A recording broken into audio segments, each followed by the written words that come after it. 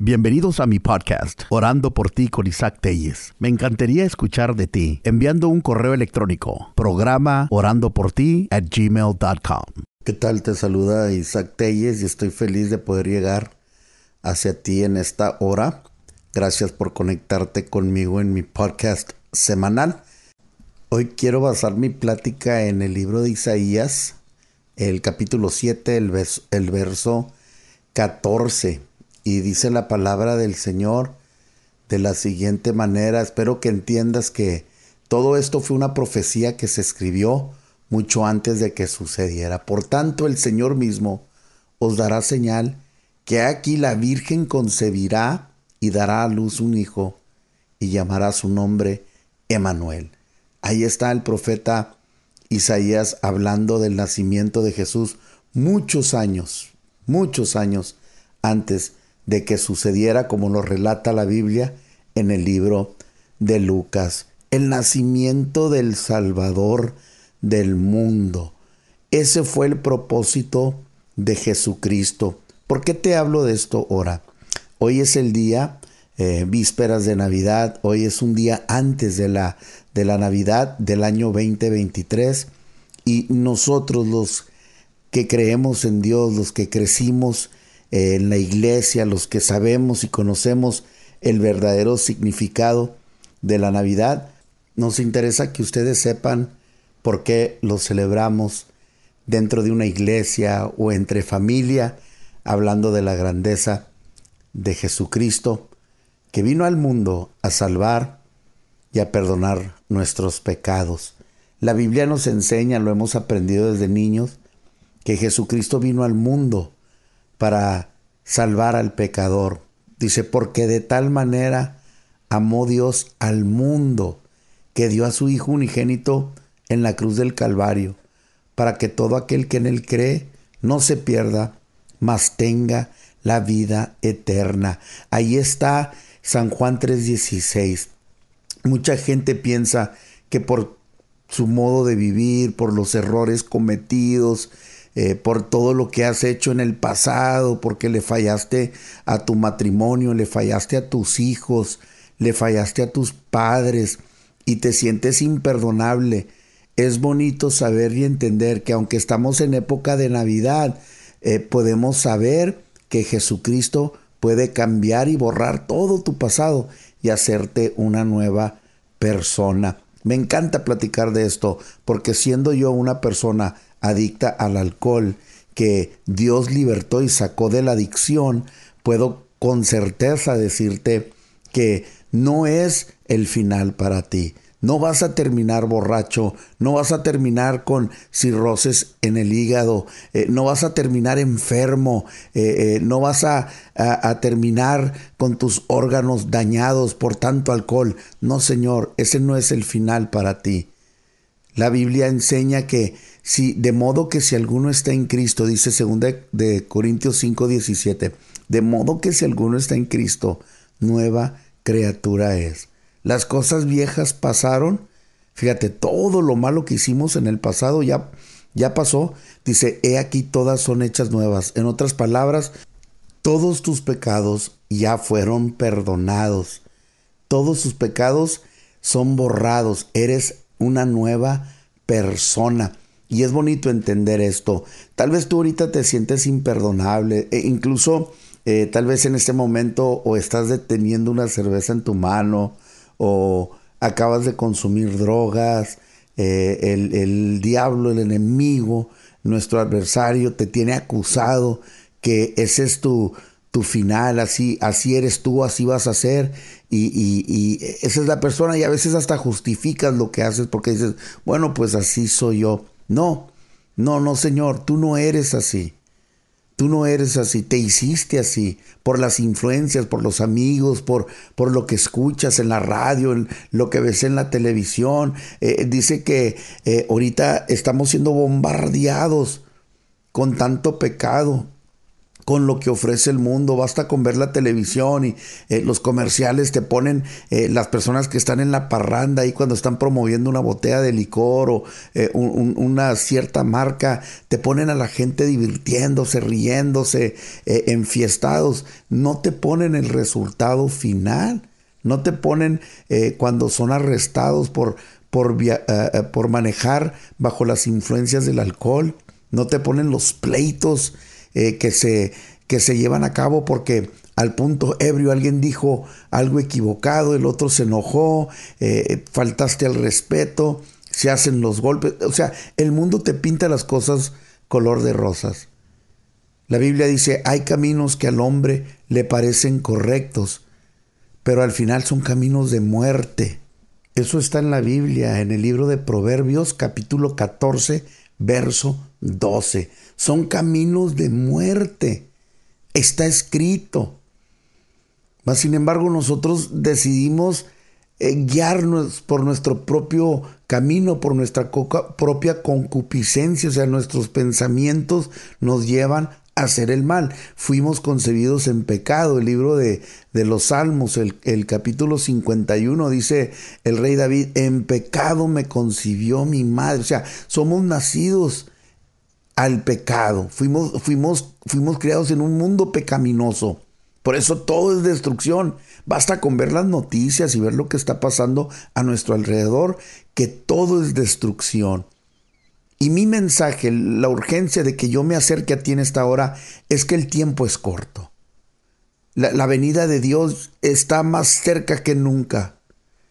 El mundo se está terminando, películas ya lo están proyectando, anda la gente escandalizada en redes sociales porque nos estarán dando un aviso. Claro que nos están dando un aviso, porque está escrito por cientos de miles de años, se ha escrito esta profecía que todo se va a acabar, que se va a sentar el reino de Satanás sobre la tierra.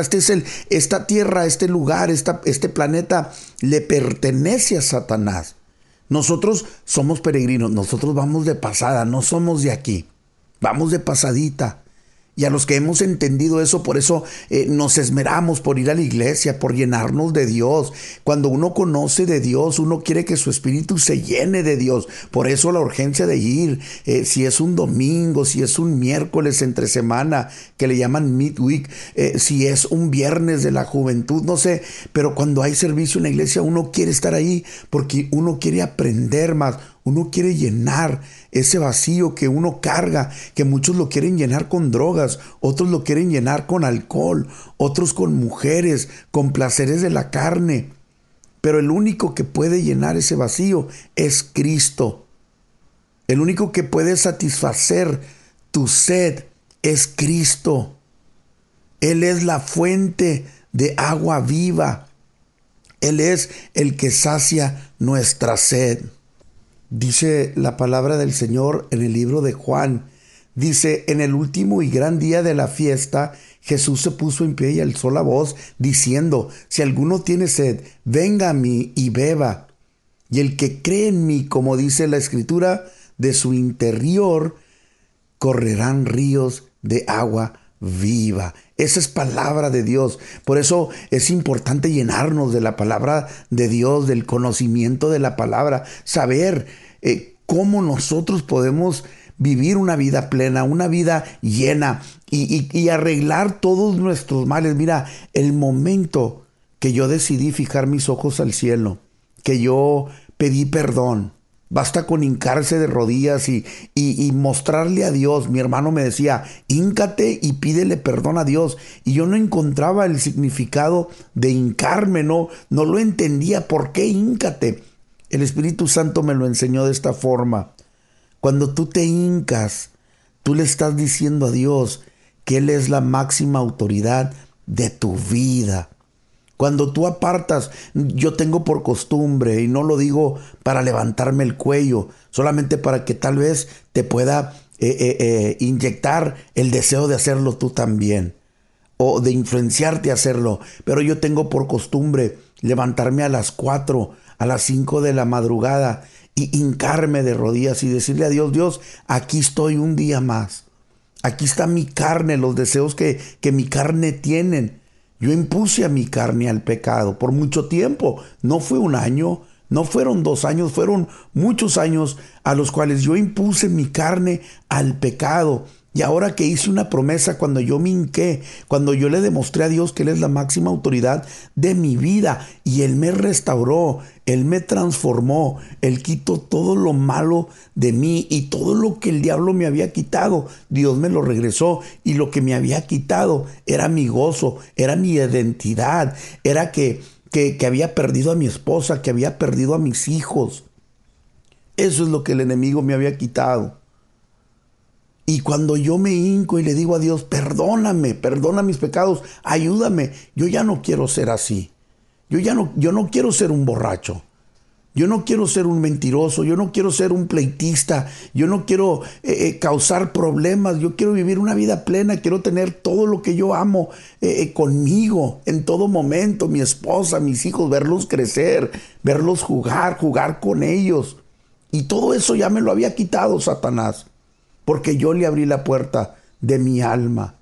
Yo te digo hoy, ha nacido un rey, su nombre es Jesús. Él vino a salvar, Él vino a buscar y a salvar lo que se había perdido. Eso está en el libro de Lucas 19, verso 10, porque el Hijo del Hombre vino a buscar y a salvar lo que se había perdido. ¿Qué se había perdido? Te habías perdido tú, me había perdido yo, pero por medio de Jesucristo y su nacimiento y su estancia aquí en este mundo, donde demostró su poder y su gloria, nosotros podemos ser redimidos, podemos ser transformados, podemos ser hechos nuevas personas. De acuerdo a 2 Corintios 5:17, nosotros podemos ser regenerados, transformados. Yo pensaba que nunca iba a poder dejar el alcohol.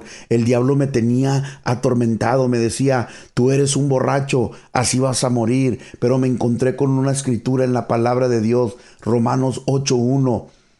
Ahora pues ninguna condenación hay para los que están en Cristo, los que no andan conforme a la carne, sino conforme al Espíritu, llenos del Espíritu de Dios. Cuando uno se entrega a Cristo, uno es lleno del Espíritu de Dios. El Espíritu Santo viene a morar en ti y por eso tienes ese deseo de aprender más y de saber más.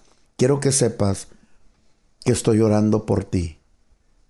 Quiero que sepas que no pasa un día sin que yo pida a favor de cada persona que se tope con este mensaje, que se conecte conmigo en este podcast semanal. Oro por ti y le pido a Dios que Él te guíe, que ilumine tu camino, que te llene de su gozo, que te quite toda tristeza, toda amargura, todo dolor, que te regrese todo lo que el diablo, el enemigo te quitó, que te haga una nueva persona como lo hizo conmigo.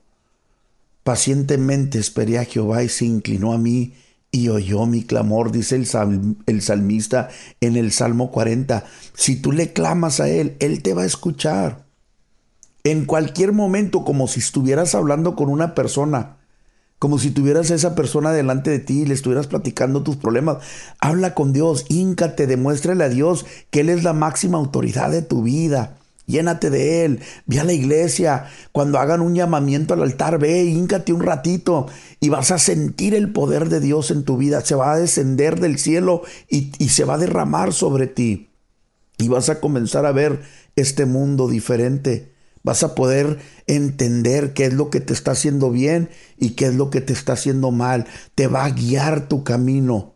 Para eso vino. Dicen que en el nacimiento de Jesús había una estrella y ahí fueron guiados los reyes magos. Fueron guiados hacia Él, al Salvador del mundo, que lo encontraron envuelto en pañales. Dice el libro de Lucas en el capítulo 2, verso 11, que os ha nacido hoy en la ciudad de David un Salvador, que es Cristo el Señor. Esto os servirá de señal. Hallaréis a un niño envuelto en pañales, acostado en un pesebre. Y repentinamente apareció con él un ángel, una multitud de las huestes celestiales que alababan a Dios y decían, gloria a Dios en las alturas y en la tierra paz. Esta es palabra de Dios.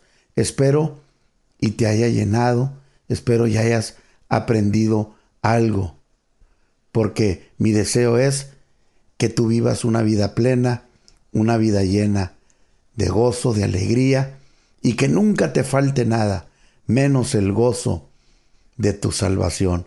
Dios te bendiga, espero que te conectes conmigo la próxima semana. Este fue tu programa Orando por ti. Me encantaría escuchar de ti enviando un correo electrónico, programa orandoporti@gmail.com. Hasta la próxima semana.